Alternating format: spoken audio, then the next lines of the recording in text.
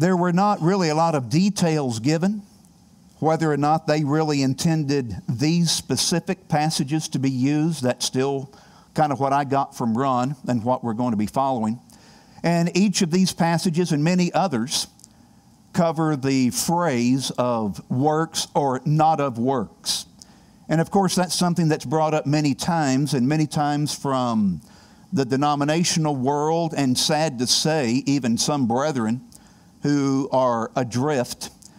They'll make the accusation that you are teaching something of the meritorious works or meritorious law-keeping.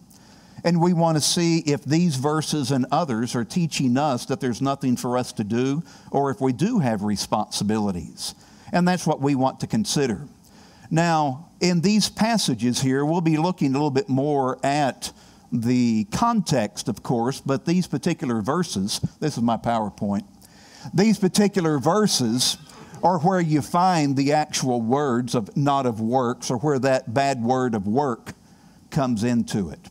But we will be looking at more of the context, but there's no way that we can cover everything within each context or each passage where this is found, so we will be focusing more upon that particular phrase.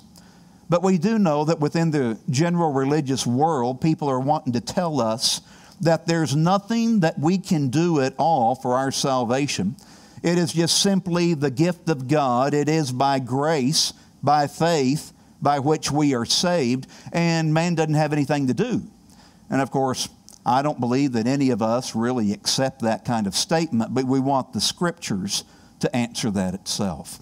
So let's turn to Romans chapter 9. In Romans chapter 9, and here in verse 11, it's just kind of the insert within the subject matter that's going on here, where Paul says, "For the children not yet being born, nor having done any good or evil, that the purpose of God according to election might stand, not of works, but of him who calls." Now, yes, I did start reading right in the middle of the subject matter. But as we look at this, the Apostle Paul has been speaking here about God's promise to Abraham through Isaac. And then as he moves on down, he's speaking about, of course, the seed that will be coming through or from this lineage, that being, of course, Jesus Christ, through the line of Isaac. As he goes on down, we see that God chose the nation of Israel by choosing Jacob. Jacob and Esau, the twins, still within their mother's womb, had not done anything at all. And that's what the Apostle Paul is pointing out here. For the children not yet being born, those twin boys there within the womb, having done neither good or evil, God in His providence, God in His omniscience, had chosen a nation. He didn't necessarily choose one of the boys, but in Genesis 25 and 23, we see that God had pointed out how there are two nations within you. So He was looking down through the stream of time, and He chose a nation by choosing this one child.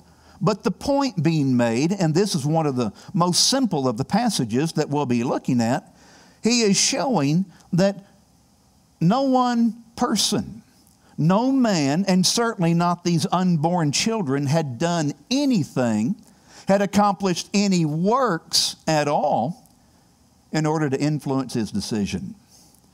It was just by election. It was by His choice. Mr. Zerwick in this place said, not on the ground of deeds, but of vocation, or meaning a calling.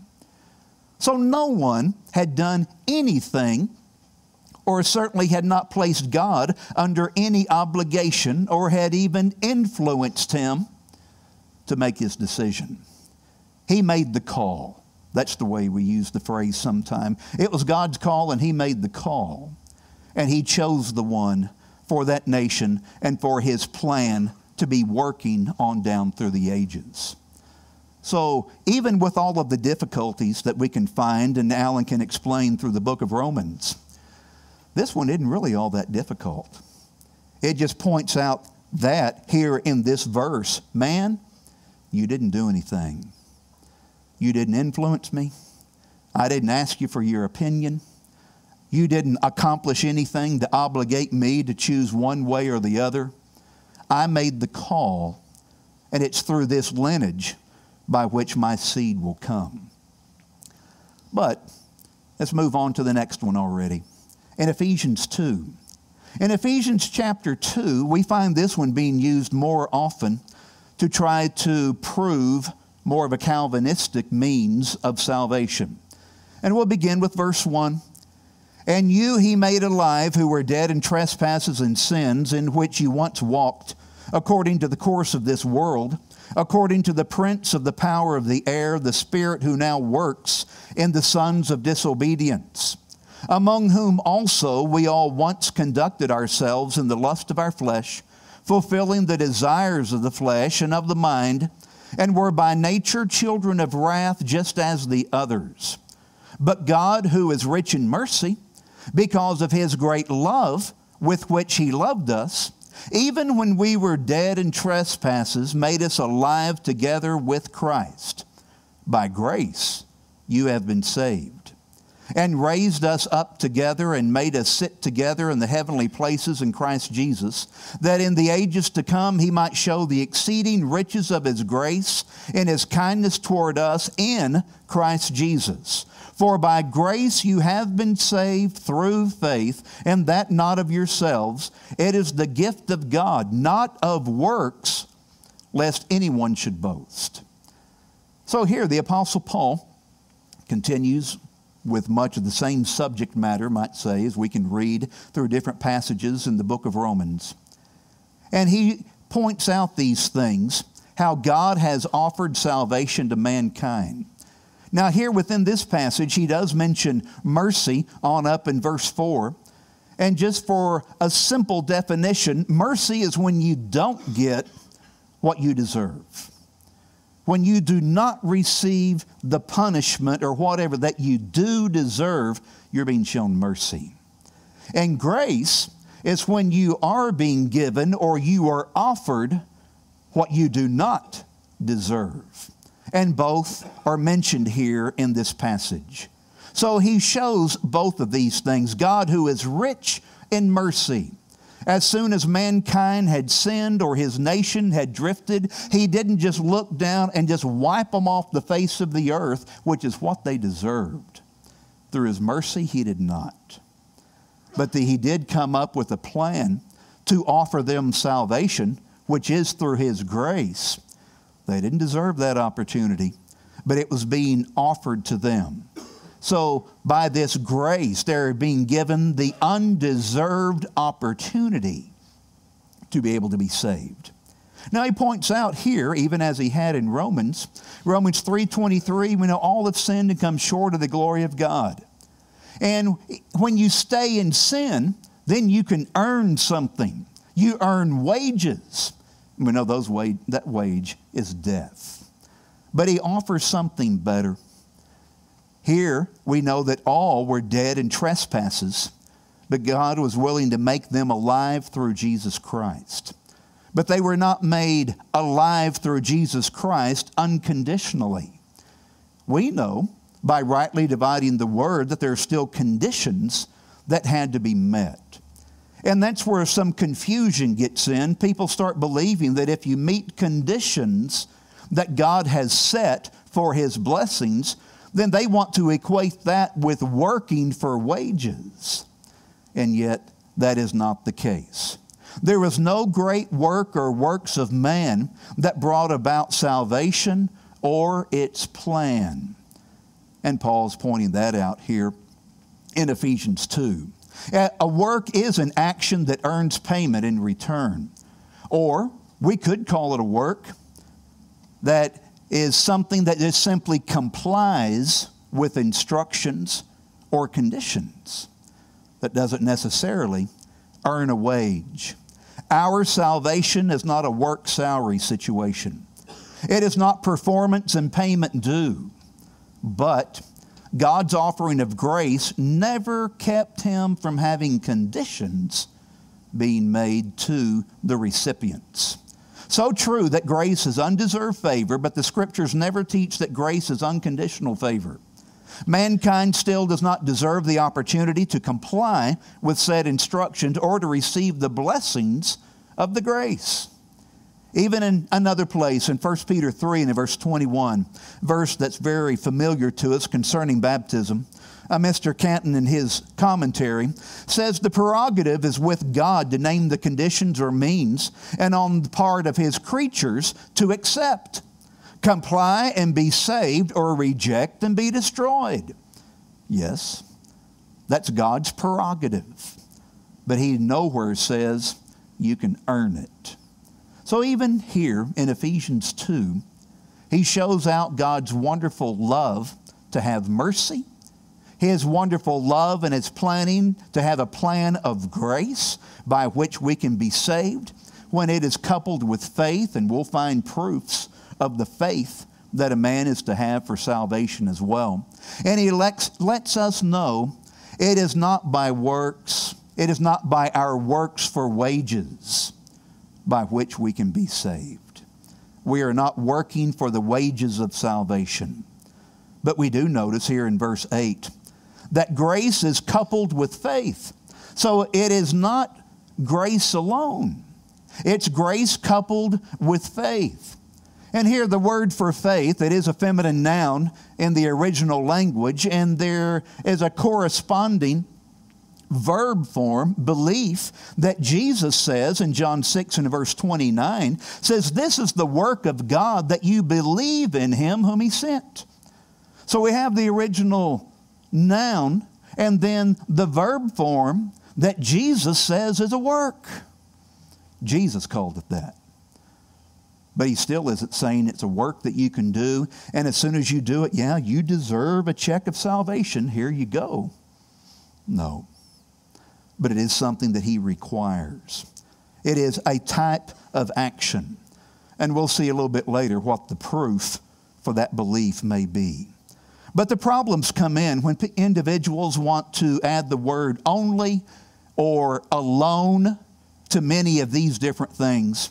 But the Scriptures are not like just little plugs where we can look through and we can unplug this one, and this is what I'm going to live by, and this is how I've decided I'm going to be saved. But they're more in a sense of like a lot of different puzzles. I'm not a puzzle maker. Sharon had about 1,100 pieces of puzzle out on our table in the middle of the living room. And I don't know why my blood pressure feels like it goes up just looking at all that. But it's not for me. Not interested. But I don't believe that God's Word is a big puzzle to raise our blood pressure. But there are pieces and parts that we put together to understand the truth. And that's what we have to do, again, as we've alluded to rightly divide the word of truth. We find all these things, and there's a way for them to mesh, and they all work together. There's that word again, work. But they'll all function together to bring about the desired end of salvation. So is grace offered, and does it work totally alone without conditions? It is offered, but it doesn't act totally alone without conditions. We've already seen it's been coupled or joined with faith. Hebrews 11 and verse 6, "But without faith it is impossible to please Him. For he who comes to God must believe that He is, and that He is a rewarder of those who diligently seek Him." So there's even more activity. Here we have in Hebrews 11 an entire chapter devoted to faith and what? Actions. Actions that prove that faith. Actions that exemplify the faith. Actions whenever one sees or hears, understands the Word of God, and they deal with it, they work with it, they perform what they hear. They prove that they believe it. By faith, fill in the rest of the verse. So these passages are not teaching that there's nothing to which we must comply, but rather man never did, nor does anything to earn salvation, nor can man put God into his debt. We can't do that. And so he's showing you comply with these conditions, and yes, salvation can come. God hasn't needed our input to decide how we might be saved. In 2 Timothy chapter 1, we find this other verse in verse 9. but we'll be looking at least in verses 6 through 10 of this passage. Here, as Paul writes to Timothy, he says, "Therefore I remind you to stir up the gift of God which is in you through the laying on of my hands. For God has not given us a spirit of fear, but of power and of love and of a sound mind. Therefore do not be ashamed of the testimony of our Lord, nor of me, his prisoner, but share with me in the sufferings for the gospel according to the power of God, who has saved us and called us with a holy calling, not according to our works, not according to our works, but according to his own purpose and grace, which was given to us in Christ Jesus before time began, but has now been revealed by the appearing of our Savior Jesus Christ, who has abolished death and brought life and immortality to light through the gospel." So here we find a little bit more, and we're still noticing the writings of the Apostle Paul. And he's pointing these things out, these wonderful blessings that are found in and through Christ. He continues to show that the saving plan had nothing to do with man's input, energies, or merit. Never did. He says that we have been saved. He shows that we are the recipients of this wonderful power of God, which we know is the gospel, Romans 1 verse 16, in order to save man. So he has saved us. He has called us. He says, not according to our works. God was not there in heaven and looking down and said, man, that person or that group of people down there, they have worked things out so well, they deserve salvation. Look at everything that they've done. No, he didn't say that at all. And that's what Paul points out right here as well. He has called you. He has saved you, not according or not by means of what you have accomplished or what you deserve. He did it anyway. He made a way anyway, more in spite of the way mankind had been living. As a matter of fact, as he goes on down in verse 9 still, all these things were given to us in Christ Jesus, and they're that key phrase, before time began. You talk about planning ahead. I make some plans sometimes, but I'm more spontaneous on a lot of things than I am a detailed planner. God planned ahead. Can you imagine planning ahead before time? I can't grasp that. Even Paul's opening words to Titus in Titus chapter 1, verses 1 and 2. He says, Paul, a bondservant of God and an apostle of Jesus Christ, according to the faith of God's elect and the acknowledgement of the truth which accords with godliness, in hope of eternal life, which God, who cannot lie, promised before time began. Before time began. God had this all worked out before time began. Time measures existence.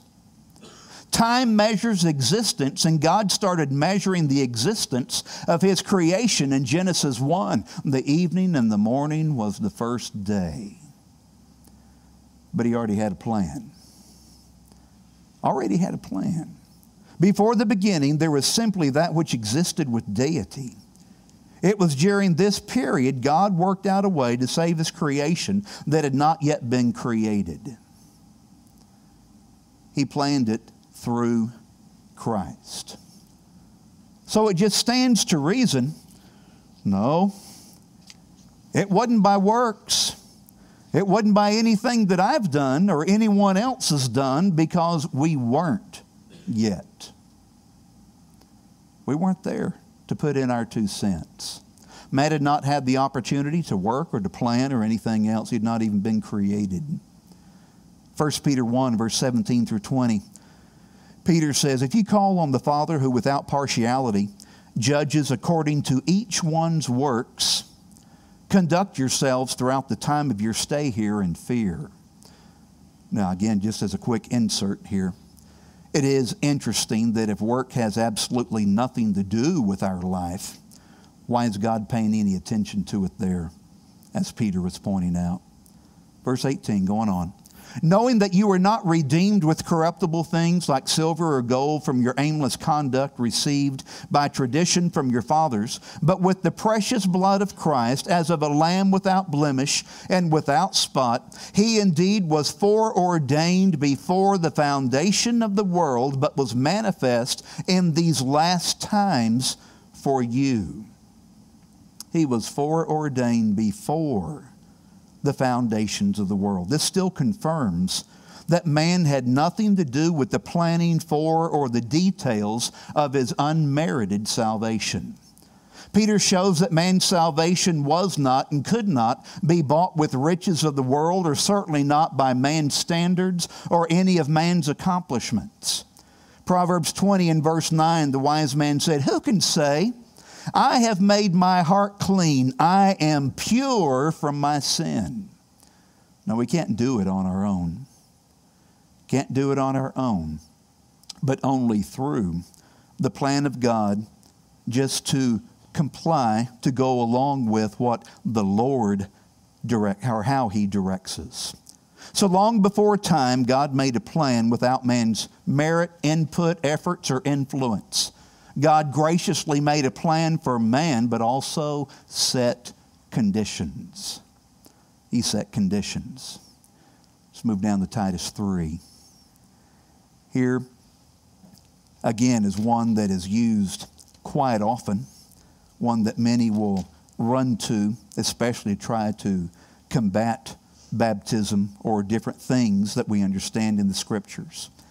But here he says, remind them to be subject to rulers and authorities, to obey, to be ready for every good work, to speak evil of no one, to be peaceable, gentle, showing all humility to all men.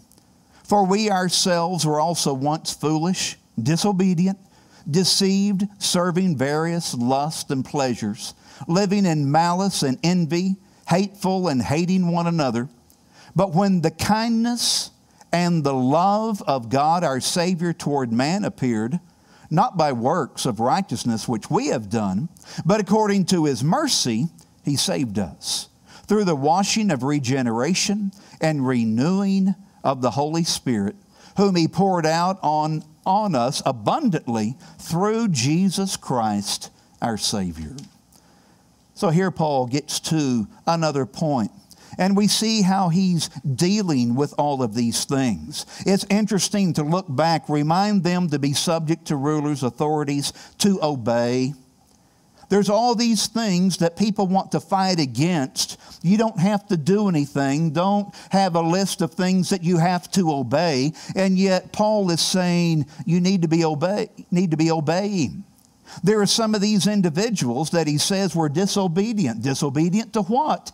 If there aren't any instructions or commands, they're disobedient to something, and they needed to be changing.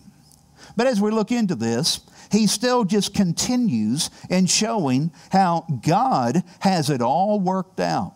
But when the kindness and the love of God our Savior toward man appeared, verse 4, not by works of righteousness which we have done.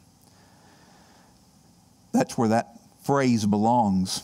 It was not by or because of works of righteousness that we have done that God sent His kindness or His love to us through Jesus Christ.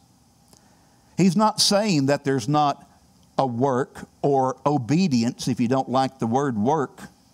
He's not saying that there isn't something for us to adjust our life to that as He directs. But again, he's saying there wasn't any merit on our part that caused God to send His kindness, to express His love, to send His Son. None of those things came or were being done because of some special quality within us. But it was because of His love. It was because of His plan and the things that He was willing to do for us. And that's what we need to be understanding. The appearance of the kindness and love of God was not brought about by any work that man could do. We've already seen that the plan was arranged before man even showed up to begin with. Man didn't have anything to do with the planning. It still does not take away responsibility from us to conform to God's conditions. But we see that it was not because of our merit. But these first 3 verses we see are still teaching and showing us both positive and negative instructions. Yes, there are things we must do. There are things that we have to stop doing. And we need to be ready to obey. It says we need to be ready for every good work. Grace isn't even mentioned here. It's not even mentioned. But the principle is mentioned here. And of course, then it goes on down in this part about the washing of regeneration. I guess scholars through the years, and those who study it, and those who write the many different commentaries through the centuries, and those that don't want to say you need to be baptized, they've really battled over that one. Because in all honesty, in their scholarly position, they all seem to admit it's talking about baptism, but they don't like to say it. Even Mr. Barnes, we know how he can go to great lengths to try to show that baptism is not needed for salvation. But here in this place, he says, it is that outward washing or baptism, which is the emblem of regeneration, and which is appointed as one of the ordinances connected with salvation. So he uses a lot of words to try to go around it, but he has to admit it is involved and it is a condition here for the salvation. Is it a work of merit? No. Do we earn something? No. Is it obedience? Yes. Or we could say it is a work of faith. So we see that grace isn't even mentioned, but mercy is. And here the mercy is joined to the washing, to the laver, or to the baptism that the Scriptures teach. So still, the point of all these passages is that man has had no part in the organization of God's plan to save him. Never. God never called man in as an advisor or a designer. How do you think I ought to do this? He wasn't in a quandary because he had it worked out before man got on the scene and messed things up. Man has not done anything to work for a wage of salvation. God already had the plan in place, and man had not had the opportunity to work because it was done before time. But man could not even work enough to earn the right to pay off one single sin on his own. He couldn't. We can't wash away one single sin by anything or a lifetime of things that we would be doing on our own to merit it. But does this mean that obedience or actions on our part have nothing to do with salvation? Well, let's see. Paul mentioned grace in Titus 2. We know this. Paul didn't write the letter to Titus or any of the others in chapters and verses. It was divided up to help us in our study. So earlier, though, in this letter, he does mention grace in what we call chapter 2 and in verse 11. He says, "For the grace of God that brings salvation has appeared to all men." So this grace of God that brings salvation has appeared to every man. It is offered to all men. So does that mean that all men are just immediately saved by grace because it's offered to all men? Well, we know that's not the case. Even though John also wrote in 1 John 2 and in verse 2 that Jesus is our propitiation. And he says not just for ours, but he says for the whole world. And propitiation just simply means Jesus was the sacrifice that satisfied. It satisfied the righteousness of God in order to be able to forgive mankind of his sins. So Jesus was the propitiation, and it would be able to satisfy God enough to forgive the whole world of its sins. But is God's grace and the propitiation of Christ just like a blanket that He just tosses over the whole world, and the whole world is automatically saved? No. We know that from the clarity of many other passages. It is not just a blanket that happens without actions on others. Matthew 7, 13 and 14, the teaching there of the narrow gate and the wide gate. Very few find or work their way through the narrow gate and the obstacles to reach eternal life. Many find that wide gate that leads to destruction. We understand that. We've heard that all our life. But we also see just a little bit further down within this same passage that there are things that we need to be engaged in, and the Lord was gracious enough to be able to give us instructions. We know that we need to be following the word of the Lord. We know how Jesus says, "Now everyone who hears these sayings of mine and does not do them will be likened unto a foolish man." Now, we don't want to be that one. We want to be the one on up in verse 24. "Therefore, whoever hears these sayings of mine and does them, I will liken him to a wise man." Remember that story? Building your house upon a solid foundation or upon the sand. And even a little bit further up in verses 21 through 23. Those very religious people trying to serve and do things in the name of the Lord. He says, not everyone that just says, "Lord, Lord," is going to be saved. But who? He who does the will of my Father. They had done a lot of great things, but Jesus said, "I don't know you. You are working in lawlessness, without law." They were doing things that were not sanctioned by the will of God. So yes, we need to be doing things. Well, was He saying anything about merit? Was He saying anything about earning wages that would equate to eternal life? No. Even back over here with the grace that Paul mentioned in Titus 2. It's appeared to all men. What does he say in verse 12? It says, it teaches us, teaching us that denying ungodliness and worldly lust, we should live. And that's speaking about an obligation. We should live soberly, righteously, and godly in this present age. So grace teaches. It's not just a blanket that goes over and we receive the benefits without any action on our own part. We need to be doing something. Grace teaches and offers instruction. And we can see that even in the Old Testament, like the pictures we had up here of Brother Juanitos. And even though we're not living under the Old Testament law, there are Old Testament principles. God's principles don't change. He's still the same God.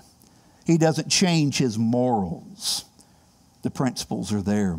In Genesis chapter 6 and verse 8, we're told Noah found grace in the eyes of the Lord. And there, with that Old Testament word, grace pretty much has the same definition then as it does now. In other words, then, did Noah deserve an opportunity for salvation? No, it's by grace.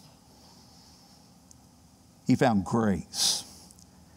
And God didn't say, "Noah, you found grace in my eyes. Now look out your window and look at that big boat I provided for you." Didn't work that way, did it? Noah had a lot of work to do, a lot of instructions to follow.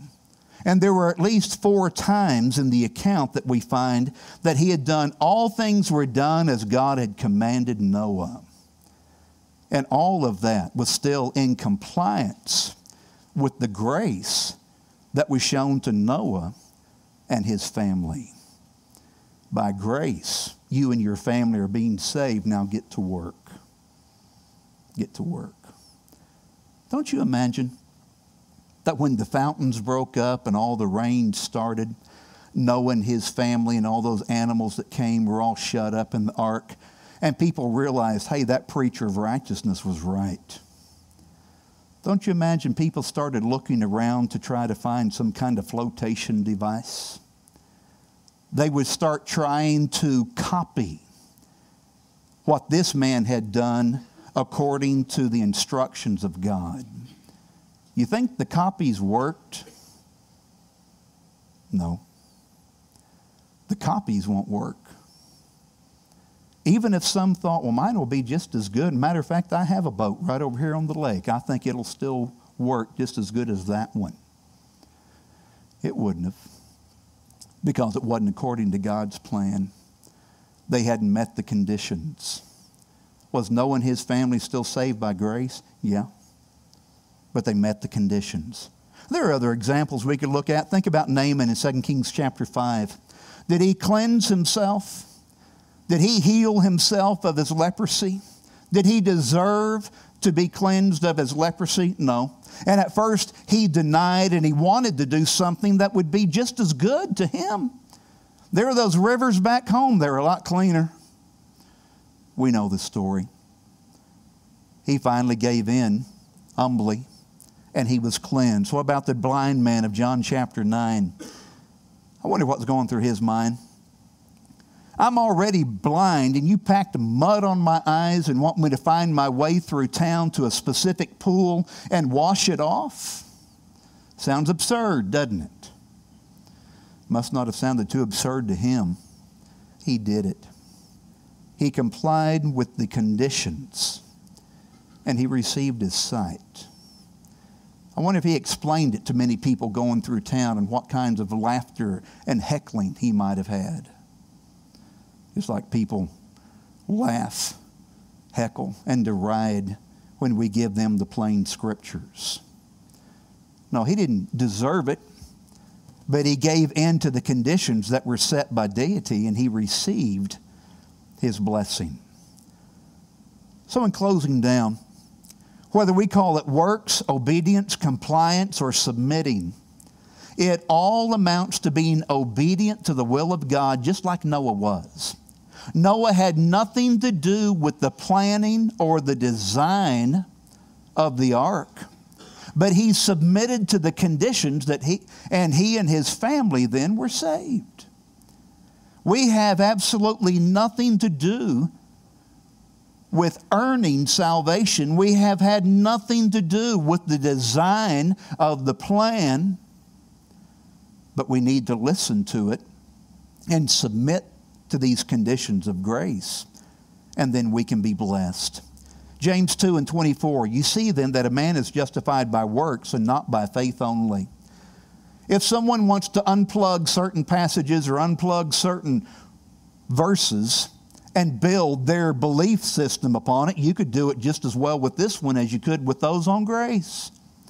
And say, I'm a good worker, and I can believe in my works. It says right here, a man is justified by works and not just by faith. I'm going to work my way in. I'm not going to get very far. James doesn't say that we earn it. And he doesn't say works only.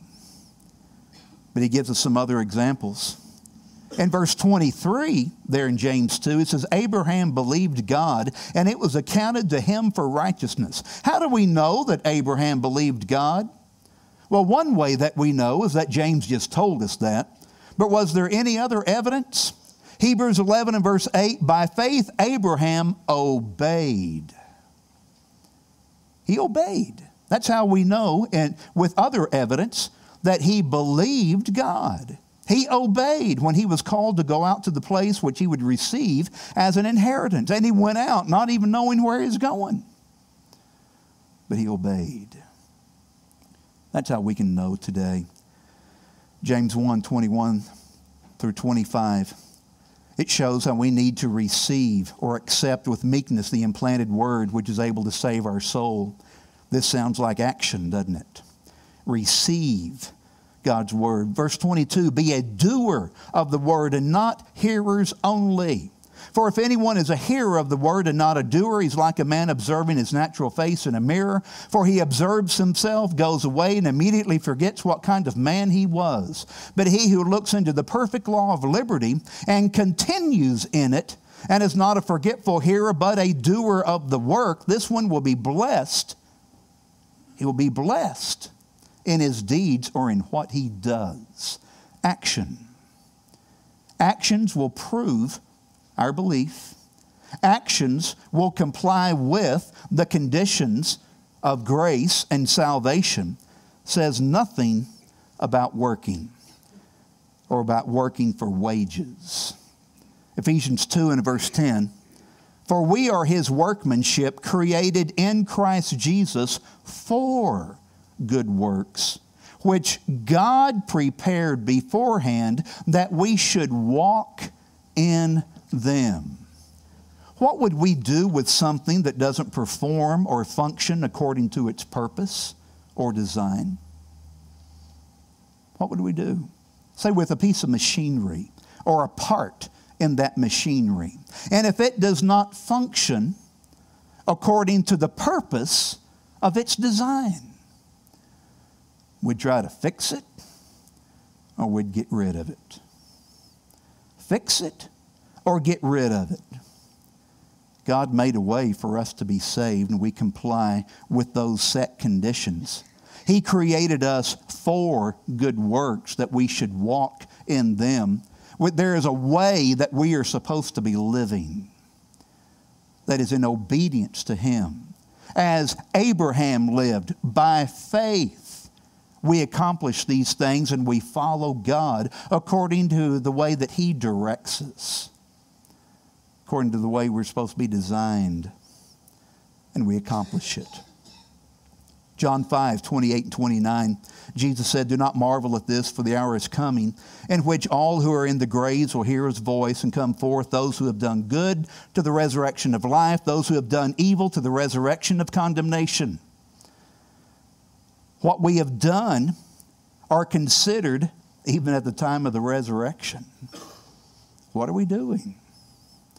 In what way are we being formed, or what way do we follow? These works follow us even after death, Revelation 14:13. And yet we will have those who tell us there's nothing for you to do. Nothing for you to do. Luke 17 verse 10. "So likewise you, when you have done all those things which you are commanded, say, we are unprofitable servants. We have done which was our duty to do." So it's almost as if the Lord knew where man's mind would be going. Oh, you're busy, you're doing good. Motive has a lot to do with it. Don't think that you earn it. There's a myriad of New Testament and Old Testament scriptures and principles that show us we do have responsibilities to God and that are fulfilled through obedience, through action, through works. But all of this is in compliance with God's will, and we are not earning salvation. We are still saved by God's grace.